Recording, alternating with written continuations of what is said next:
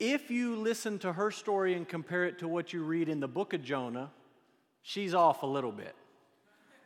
In fact, on several things, she puts a few extra things in, she leaves a few things out, she misses a few of the details. She gets the big idea. I think what she has actually done is she's watched the VeggieTales Jonah about 1,000 times and has it memorized. And I haven't seen it, but I bet if you turned on VeggieTales Jonah, it would be exactly like that. So tonight we're going to talk about Jonah, okay? Our Wednesday night series is called 66 books in the Bible. We're looking at one book each week, and tonight, Jonah, I think, is number 32. Is that correct? Is that what it says on your sheet? So we're almost halfway through. We started this last year. We will finish it this year. There's a couple of nights this year that we're going to combine some shorter books, but we're going to get through the entire Bible this year, all 66 books. So there you go, Jonah, where it falls in the minor prophets. You know, if you were here last year, that in the Hebrew Scriptures, the minor prophets are one book, and it's called the 12, and it just sort of goes from one minor prophet to the next, and it's all just sort of crammed into one book. Our translations split them up into 12 minor prophets. And if you were here last year, you remember that they are minor, not because they're less important than the major prophets, but because their books are just shorter. So the major prophets, Isaiah, Jeremiah, Lamentations, Ezekiel, Daniel, and then the minor prophets tend to be shorter than the five major prophets. One of the things we've talked about when we've looked at the minor prophets, they can get confusing because it's not just in perfect chronological order, and so sometimes when you read, you're going back and forth in the storyline, and you sort of lose your place. So here are some breakdowns. Hosea, Amos, Micah, Jonah. Those four guys all preaching about the same time as prophets, preaching before the fall of Samaria. Samaria is the capital of the northern kingdom of Israel, and so they're around the 8th century BC. Nahum, Habakkuk, Zephaniah, after the fall of Samaria, but before the fall of Jerusalem in about the 6th century BC. And then the other guys, Joel and Obadiah, after the fall of Jerusalem, Haggai, Zechariah, Malachi, after the exile. So we'll get to some of those other guys in future weeks. Here's a timeline. I think I put the timeline up there. So you can just see where they fall. And Jonah, you see, is over there in the black on the far left, right before Israel is sent into exile by Assyria. And for our purposes tonight, you understand that Nineveh is the capital city of Assyria. And so Nineveh plays into this timeline in a very, very important way. So that's where Jonah falls. Without a doubt, Jonah is the best known of all 12 minor prophets. I bet if you sat down most pastors, and I would even include myself in this, and you just said to them, give me off the top of your head a summary of each of the minor prophets, all 12 of them right in a row. Hosea, Joel, Amos, Obadiah. I could tick them off to you, and I could probably get close on them, but a lot of these guys, they just sort of run together, and we don't know them really well, and we get confused about the dates and the timeline, but we know Jonah, and we know Jonah because it's a story.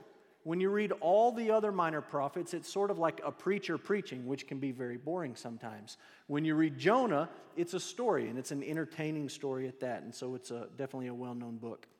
Here's where Jonah fits in the history of Israel as a whole. We've done this all the way through the Old Testament. If you were here last year, you remember this. The history of Israel. First, there's the conquest. Joshua leads them into the promised land. Then the period of the judges. Then the monarchy, and the monarchy would include first Saul, then David, then Solomon. And then there's the division of the kingdom. Rehoboam and Jeroboam split the kingdom in half. And the northern kingdom is Israel, the southern kingdom is Judah. Then there's a period of rebellion where both of those kingdoms, Israel and Judah, in differing stages, but they both just completely turn away from the Lord. They rebel against the Lord. So, just like he said he would, God sends them into exile. And then, just like he said he would, he brings them back from exile. And so Jonah falls into this period of the rebellion. We're going to look at Jonah, so I hope you have your spot in Jonah. Before we do that, I want you to flip back to the left to 2 Kings, going back to the history books. And there's a little detail you need to know about Jonah before you read his book. 2 Kings 12. and this is on your outline, I believe. 2 Kings 12:45 tells us that the prophet Jonah was a zealous patriot. Now, I'll be honest with you. We're going to read this verse, and you're going to look at it, and you're going to say, how do you get that from this verse?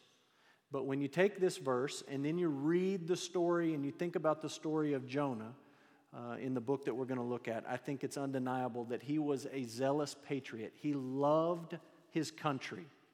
He was proud of his country. And so look what we read in 2 Kings 12 in...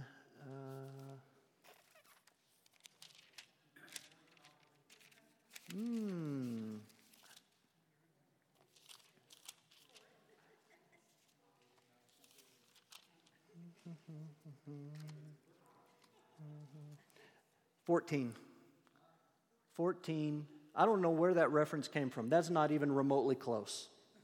2 Kings 12:45. Look at 2 Kings 14 and look at we'll just start in verse 23. I apologize for the missed reference. That's not even close. 2 Kings 14, verse 23. In the 15th year of Amaziah, son of Josiah, king of Judah, Jeroboam, this is not Jeroboam the first, but this is Jeroboam the second. Jeroboam the second, the son of Joash, king of Israel, northern kingdom, began to reign in Samaria, and he reigned 41 years. And he did what was evil in the sight of the Lord. He did not depart from the sins of Jeroboam the son of Nebat, that's Jeroboam the first, which he made Israel to sin. Okay, so he's a bad king.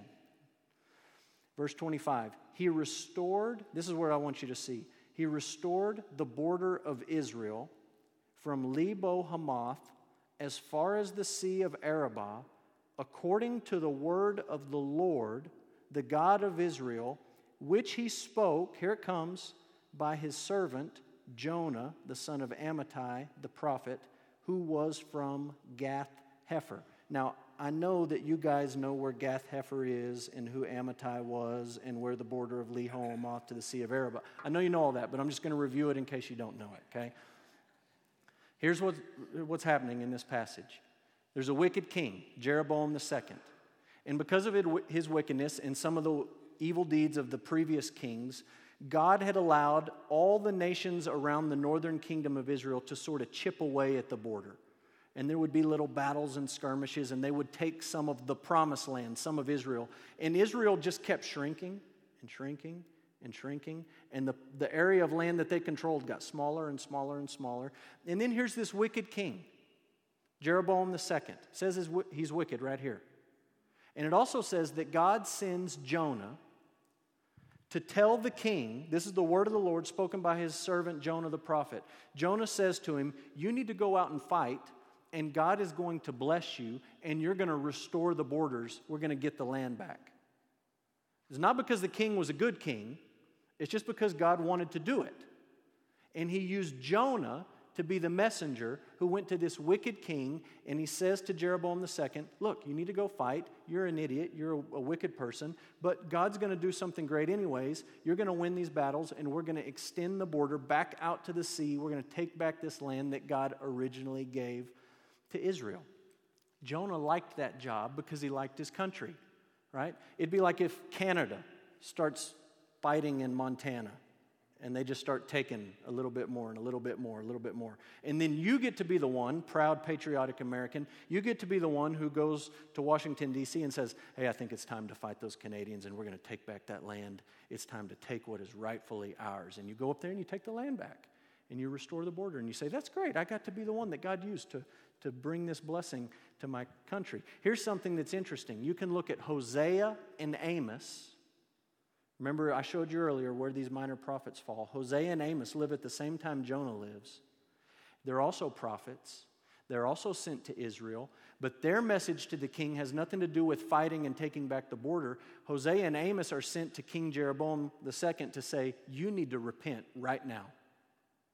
God is not amused with your rebellion. Repent, repent, repent. You're wicked, you're wicked, you're wicked. That was their message. Jonah didn't have to go say that to the king. That's not a popular message, to go tell a king that he's wicked and he needs to repent. Kings don't like to hear that kind of thing. Jonah didn't have to do that. Hosea and Amos did. Jonah got to go and say, hey, let's go fight. Let's go win some battles. Let's go take back what's rightfully ours. God's going to do it. This is going to be a great thing, okay? He loved his country. Now, go back to Jonah and look what we read in Jonah chapter 1, verse 1 and verse 2. We already know the word of the Lord came to him and he went to Jeroboam II. It says, now the word of the Lord came to Jonah, the son of Amittai, saying, arise and go to Nineveh, the capital city of the world superpower that is wanting to destroy you. Go to Nineveh, that great city, and pay very careful attention to this verse. Go to Nineveh, the great city, and call out against it, for their evil has come before me. God says, you go to Nineveh, call out against Nineveh because their wickedness is great and it has come before me. Okay? Jonah really doesn't like this. This would be more like God coming to you, and instead of saying you go fight the Canadians and take back Montana, God comes to you and he says, I want you to go to Afghanistan, or I want you to go to Syria, to your enemies, and I want you to preach to ISIS. I want you to go to Syria. Ironically, this is the exact same part of the world that Jonah is sent to. I want you to go to Syria, and I want you to say to them that they are wicked people. And they were wicked people. They were very, very similar. We'll talk about this in some of the other minor prophets. Very similar to the things you see ISIS doing today, Assyria was doing back then. Go to them and call out against their wickedness. Jonah hears that from God, and look what we read in verse 3. Jonah rose to flee to Tarshish from the presence of the Lord. He went down to Joppa, and he found a ship going to Tarshish. So he paid the fare and went on board to go down with them to Tarshish, away from the presence of the Lord. Okay, look at this map. He lives in Gath Hepher, over there on the right. God says, go to Nineveh. A pretty decent journey when you don't have a car or a train or an airplane, but manageable. And instead, he goes straight south to Joppa. Who knows what his original plan was, but he goes due south to Joppa, and then he decides to catch a boat, and he heads all the way to the opposite end of the known world. Clearly running away from God, and the text says, trying to get away from the presence of God. So here's my first question in the book of Jonah. Why did Jonah run away from Nineveh, or you could say from God? Maybe a couple of reasons. Maybe he was afraid of failure or death. So, cute little girl telling you the story of Jonah, and her version says Jonah said, oh, they're going to laugh at me. I don't want to go because they're going to laugh at me. Maybe that was his concern. Or maybe he wasn't so concerned that they would laugh at him and he would be a failure, but that they would kill him and he would be dead. Because this is very similar to if I said to you, I want you to go preach to ISIS. You would say, well, can I take some Marines with me? No, you can't take any Marines with you. I just want you to go. Jonah says, this is not a good deal. So maybe he's afraid that he's going to die. Okay? Another possibility. Maybe Jonah was just a patriot, or taking it a little bit further, maybe he was racist. We don't know for certain. So maybe he was patriot. He just said, you know what? I really liked my job when I was telling the king to go back and take the land from these other nations. I like that job. That's good for my country. I like being a part of that. But I don't know if I want to be part of preaching to another nation that hates us and wants to destroy us. Or maybe mixed in with that, he sort of had this idea that Jews were somehow morally superior to the Ninevites, that they were just better people morally and ethically, and so maybe there was a little tinge of racism. Or, very closely related to that, maybe he was prideful and arrogant, assuming that somehow he had earned God's favor, whereas the Ninevites had earned God's anger. You can take your pick of the 3 or the 6 or any combination thereof. The reality is we have no idea. But it's probably, people are never simple. People are always complex. So it's probably a mixture of things going on in Jonah's head. And he runs away. He gets on the boat. Then comes the storm. They toss him over. Everything's calm. This big fish or whale The Hebrew language does not have a word for whale. It's just this big animal that lives in the sea, comes along, whatever you want to call it, swallows him. And look at Jonah chapter 2, verse 1 to 10. He's in the fish. Jonah prayed to the Lord, his God, from the belly of the fish, saying, I called out to the Lord in my distress, and he answered me. Out of the belly of Sheol I cried, and you heard my voice. For you cast me into the deep, into the heart of the seas, and the floods surrounded me. All your waves and your billows passed over me. Then I said, I'm driven from your sight. Yet I shall look again upon your holy temple. The waters closed in over me to take my life. The deep surrounded me. Weeds were wrapped around my head. At the roots of the mountains I went down to the land whose bars closed upon me forever. Yet you brought up my life from the pit, O Lord my God. When my life was fainting away, I remembered the Lord, and my prayer came to you in your holy temple. Those who pay regard to vain idols forsake their hope of steadfast love. And I think maybe when Jonah says vain idols, maybe, just maybe, and I'm reading between the lines, but maybe he realizes that his patriotism is a little bit idolatrous. Because you understand, Jonah, as a self-respecting Jew, would not worship an idol. So maybe as he's dying and then he's in the fish, he realizes, man, I got a problem. I have this idol in my life of something that's so important. Maybe it's his own comfort. Maybe it's his own safety, whatever.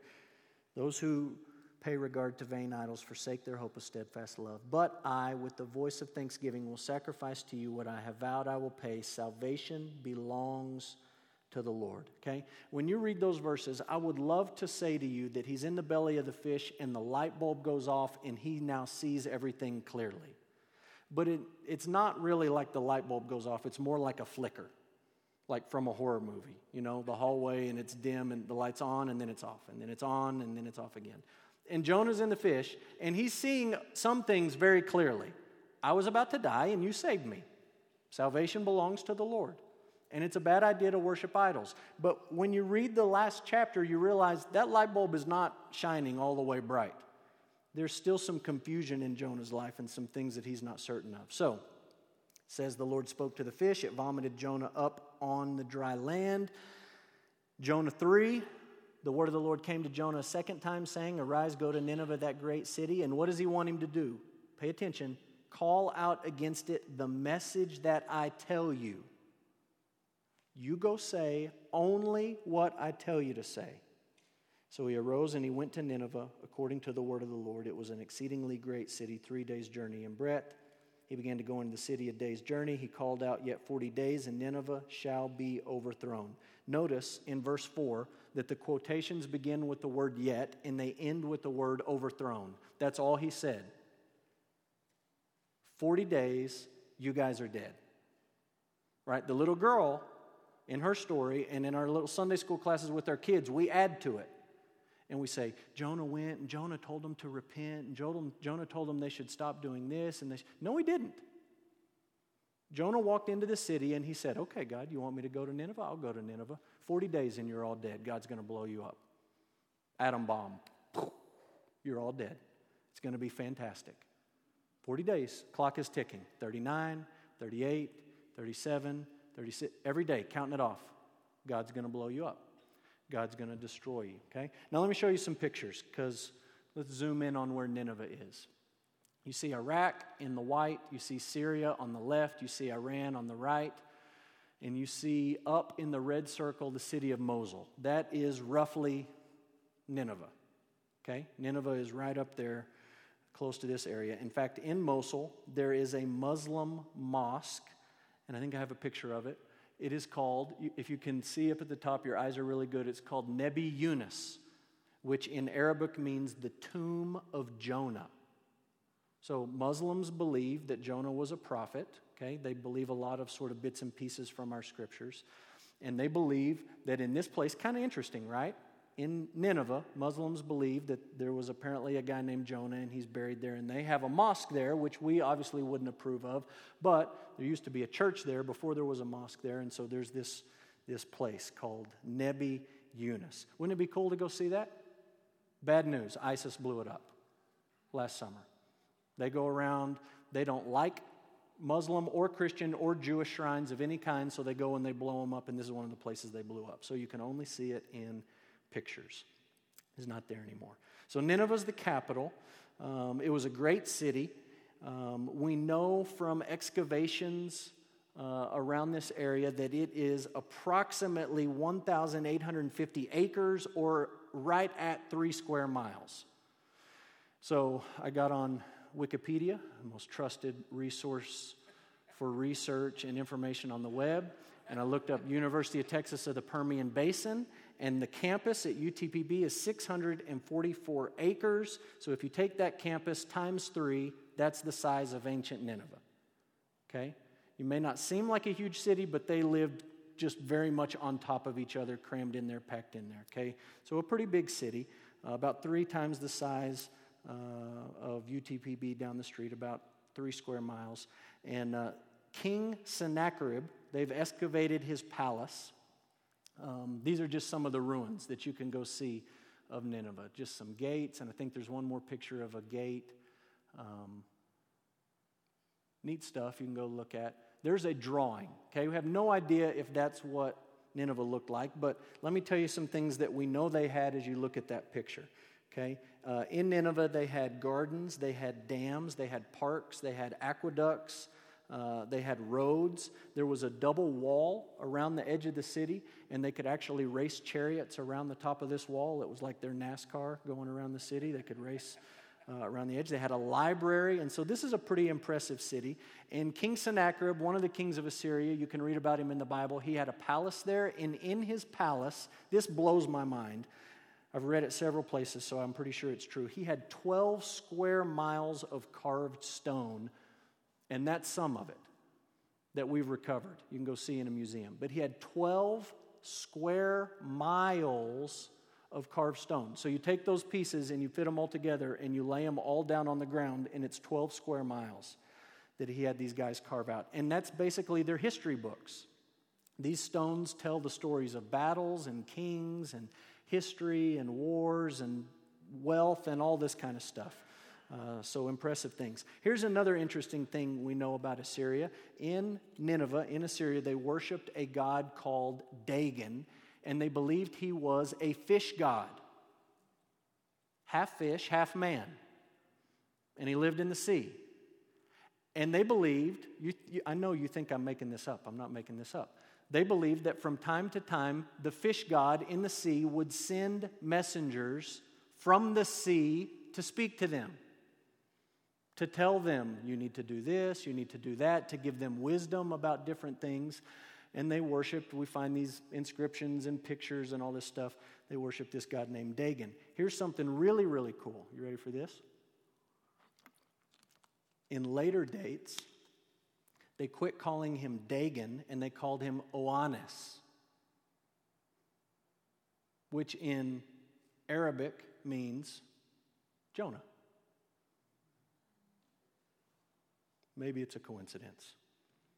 Or maybe Jonah was real. And there really was a guy who came out of the sea and told them that they were in big, big trouble and that God was about to blow them up. And somewhere in their sort of collective memory as a society, this shift happened from Dagon to Oannes, and they remember this messenger from the sea. So look at Jonah 3:4. Read this again. Jonah began to go into the city, going a day's journey, and he called out, "Yet 40 days, and Nineveh shall be overthrown." Okay? God's going to blow it up. God's going to destroy you. Look at verse 5. The people of Nineveh believed God. They called for a fast and put on sackcloth from the greatest of them to the least of them. Understand that when it says they believed God, that is not the same as John 3:16, God so loved the world he gave his only son that whoever believes in him has eternal life. That is not saying they believed God in a salvific sense. What it means is Jonah says, God told me he's going to blow this place up in 40 days, and they believed him. In 40 days, we're going to get blown up. And that's all Jonah told them. But together, they put their heads together and they come up with this plan, a fast and sackcloth from the greatest of them to the least. Okay, just keep reading a few more verses. The word reached the king of Nineveh. He arose from his throne, removed his robe, covered himself with sackcloth, sat in ashes. He issued a proclamation and published through Nineveh, by decree of the king and his nobles, let neither man nor beast nor herd nor flock taste anything. Let them not feed or drink water, but let man and beast be covered with sackcloth, and let them call out mightily to God. Let everyone turn from his evil way and from the violence that is in his hands. Who knows? Who knows? God may turn and relent and turn from his fierce anger so that we may not perish. You remember, Jonah didn't tell them that there was this out of repentance. He just said 40 days and God's going to blow you up. And they put their heads together and say, hey, it's worth a shot, right? If it doesn't work, we're dead. If it does work, then we're not dead. So let's at least give it a shot. And so this is not a revival, but this is big-time repentance, okay? Now look at Jonah 4, verse 5. Jonah went out of the city, and he sat to the east of the city, and he made a booth for himself there, and he sat under it in the shade until he should see what would become of the city. Okay? Jonah's mad because God's not going to blow the city up. And he goes out, and he sits down, and he decides, I'm going to wait and see what happens. And look at the first couple of verses in verse 4, just so we don't miss them. Okay? God relents. 40 days come and nothing happens. It displeased Jonah exceedingly, and he was angry. And he prayed to the Lord, and he said, Lord, is this not what I said when I was yet in my country? That is why I made haste to flee to Tarshish. For I knew that you are a gracious God and merciful and slow to anger and abounding in steadfast love and relenting from disaster. I knew that. Therefore now, O Lord, look what he says. Please take my life from me, for it is better for me to die than to live. And the Lord said, do you do well to be angry? So here's a question. Why was Jonah angry? He says, it's because I knew you were going to do this. But digging a little deeper, why was he angry? One possibility is that he was worried about his reputation. God did not do what Jonah said he would do, and he's worried about what people will think about him. So from the very beginning, God has been saying, call out against the city, call out against the city, say only what I tell you to say. You take my message. And he goes, and the message is God's going to blow you up, God's going to blow you up, God's going to blow you up. And all along, in his mind, he knows the Lord, and he says he's slow to anger, abounding in steadfast love. He forgives people when they repent. If they repent, he's not going to do it. And I just said he's going to do it, and I'm going to look stupid. Maybe that's why. He feels like he looks like an idiot. Or, another possibility, he's angry that God did not destroy the Ninevites, and they continue to threaten the security of Israel. So maybe he says, I just don't want any part of those people being let off the hook. They're wicked, they're immoral, they're depraved. Think ISIS today. They're the worst of the worst on planet Earth. I don't want them to be forgiven. They want to kill us, and I want them dead. I want the threat removed because I love my country. So he's angry. And he goes out, verse 5. He already knows God relented. And he sits down, and he makes a little tent, and he's in the shade, and he's waiting to see what will become of the city. Meaning, he's hoping against hope that God will explode a bomb in this city. That God will slaughter all of the people that live in Nineveh. He's hoping and he's praying and he's wishing that it would happen. And then, if that's not weird enough, you can read the rest of it. It just gets bizarre because he's sitting there. And if it's not weird enough that a fish would swallow a guy and spit him out 3 days later, he's sitting there and this vine just pops up, grows real quick and covers him up. And Jonah says, that's nice. It's hot out here. And then a little while later, the vine dies and Jonah says, I hate life. I hate everything. I'm angry. I'm mad. I don't like anybody. I want everybody to die. I hate Nineveh. I'm angry at God. I don't like anything. And you look at that and you say, how does a prophet of God, somebody whose job it is to speak for God, how does he end up sitting and whining and complaining about a vine that God caused to grow and then it didn't grow? It makes no sense. And I remember reading this for a long time as a young person, as a teenager, thinking, that's a really weird end to the book. Like, that's how the story ends, with Jonah just sitting there pouting. And there's no resolution, right? God didn't blow the city up, and you don't know how long Jonah sat there, but he's just sitting there pouting about a plant, and it's just a really weird end to the story. Here's what I think is going on. I think Jonah has, at this point in the story, has totally, yes, the light bulb is flickering, but it's not on, and he's just given himself over to anger and bitterness and hatred and maybe pride and maybe racism and this combination of all sorts of things. And I can promise you, think about people you know in your life that give themselves over to sin unrepentantly. They think stupid things. And they say stupid things. And they do stupid things. And you look at their life sometimes and you think, why would you think that? Why would you say something like that? Why would you do that? That's how life works. If you give yourself over to sin unrepentantly and you just harden your heart towards God and you refuse to listen to Him, you're going to end up saying and thinking and doing really stupid things. And you'll be as big of a fool as Jonah is, sitting on a hill, whining and complaining and griping about a plant that grew over his head and then withered up and died. So that's how it ends. It's a nice ending to a strange story. Here's the lessons, 3 of them. Number 1, God is patient. He is patient, patient, patient. He's certainly patient with Jonah, right? Would have been nothing for God to say, Jonah, these dudes are going to throw you in the sea and you're going to drown, and I'm going to send Hosea. I'm going to send Amos. They were just right there. They were already doing God's bidding and talking to the king. God could have easily sent one of these guys, but He's patient with Jonah. And certainly He's patient with the Ninevites. Like I said, we're going to talk about some of the sins of the Ninevites in coming weeks. And I'll show you some pictures, some ancient carvings that you'll say, oh, ISIS is really not very creative. They're just doing what has been done for thousands of years by this very same people. And they're wicked, wicked, wicked people, but God was patient with them. Okay, number 2, our love for others ought to be like God's love for us. And clearly, in this story, Jonah didn't get that like he should have.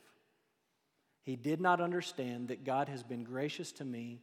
He has saved me from myself. He's patient with me, and I should extend those same things to other people in my life. And you know he didn't, because all throughout the story, he's running away from God, he's complaining about God, he's mad at life in general, he's angry, hateful towards the people of Nineveh. He's just a grouch from beginning to end in the book of Jonah. And it makes you wonder.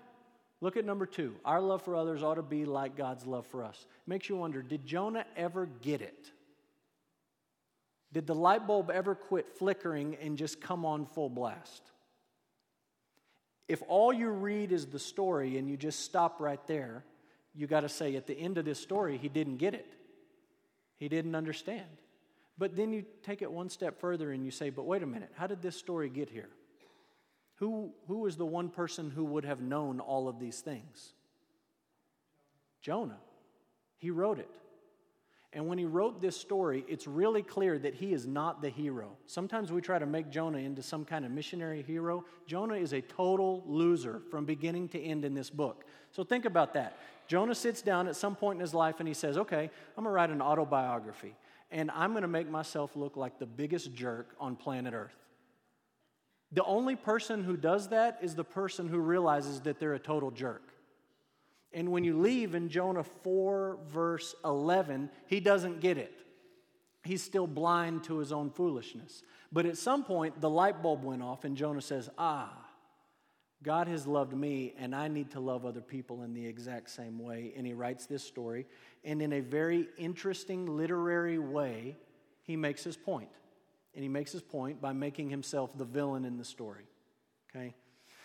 Lastly, number 3, the book of Jonah points us to Jesus. Probably the most important thing about Jonah. Jonah, we know from chapter 4, was worried about maybe whether or not people would listen to him or whether they would kill him. Jesus knew without any doubt in his mind that people would not listen to him and that they would kill him. Different from Jonah. Jonah gets thrown into this great storm at sea, and it's this picture of God's wrath and anger towards him. Jesus, we see in a much greater way, gets thrown into this storm of God's wrath at the cross. Much more serious. Jesus brings this point out, 3 days in the belly of the whale, Jesus spends 3 days in the belly of the earth. And Jonah prays. Here's the best part of Jonah is Jonah 2:9. The last thing he says in the belly of the fish, salvation belongs to the Lord. And it's capital L, capital O, capital R, capital D. Salvation belongs to Yahweh. And Jesus means what? Salvation is from Yahweh. Salvation is from the Lord. So the most important thing you see from Jonah is that it is a pointer towards Christ. And Jesus saw that.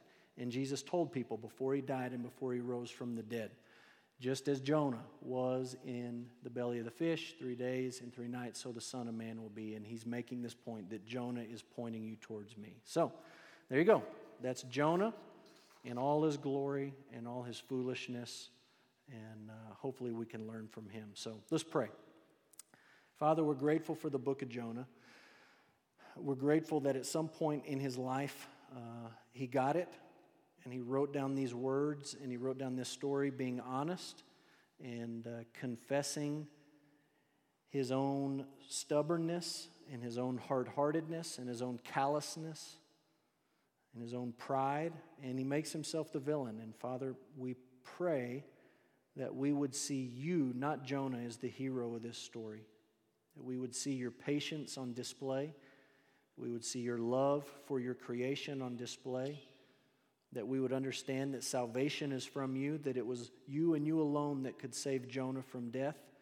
It was you and you alone that had the right to spare the Ninevites, and it's you and you alone that can forgive us through your Son, Jesus Christ. Thank you that Jesus looked at this story and saw it pointing to himself, and thank you that we can look backwards and put the pieces together a little bit more clearly than some of our Old Testament brothers and sisters. We're grateful for your word. Continue, we pray, continue to guide us as we study these books of the Bible, the stories and the prophets that maybe we're not very familiar with. Give us a heart for your word and a desire to understand it and apply it to our lives. We love you, and we pray all of these things in Jesus' name. Amen. All right. There's Jonah. Next week we plug along, and we'll just take one book a week. Here's what we're going to do for just a short time of prayer tonight.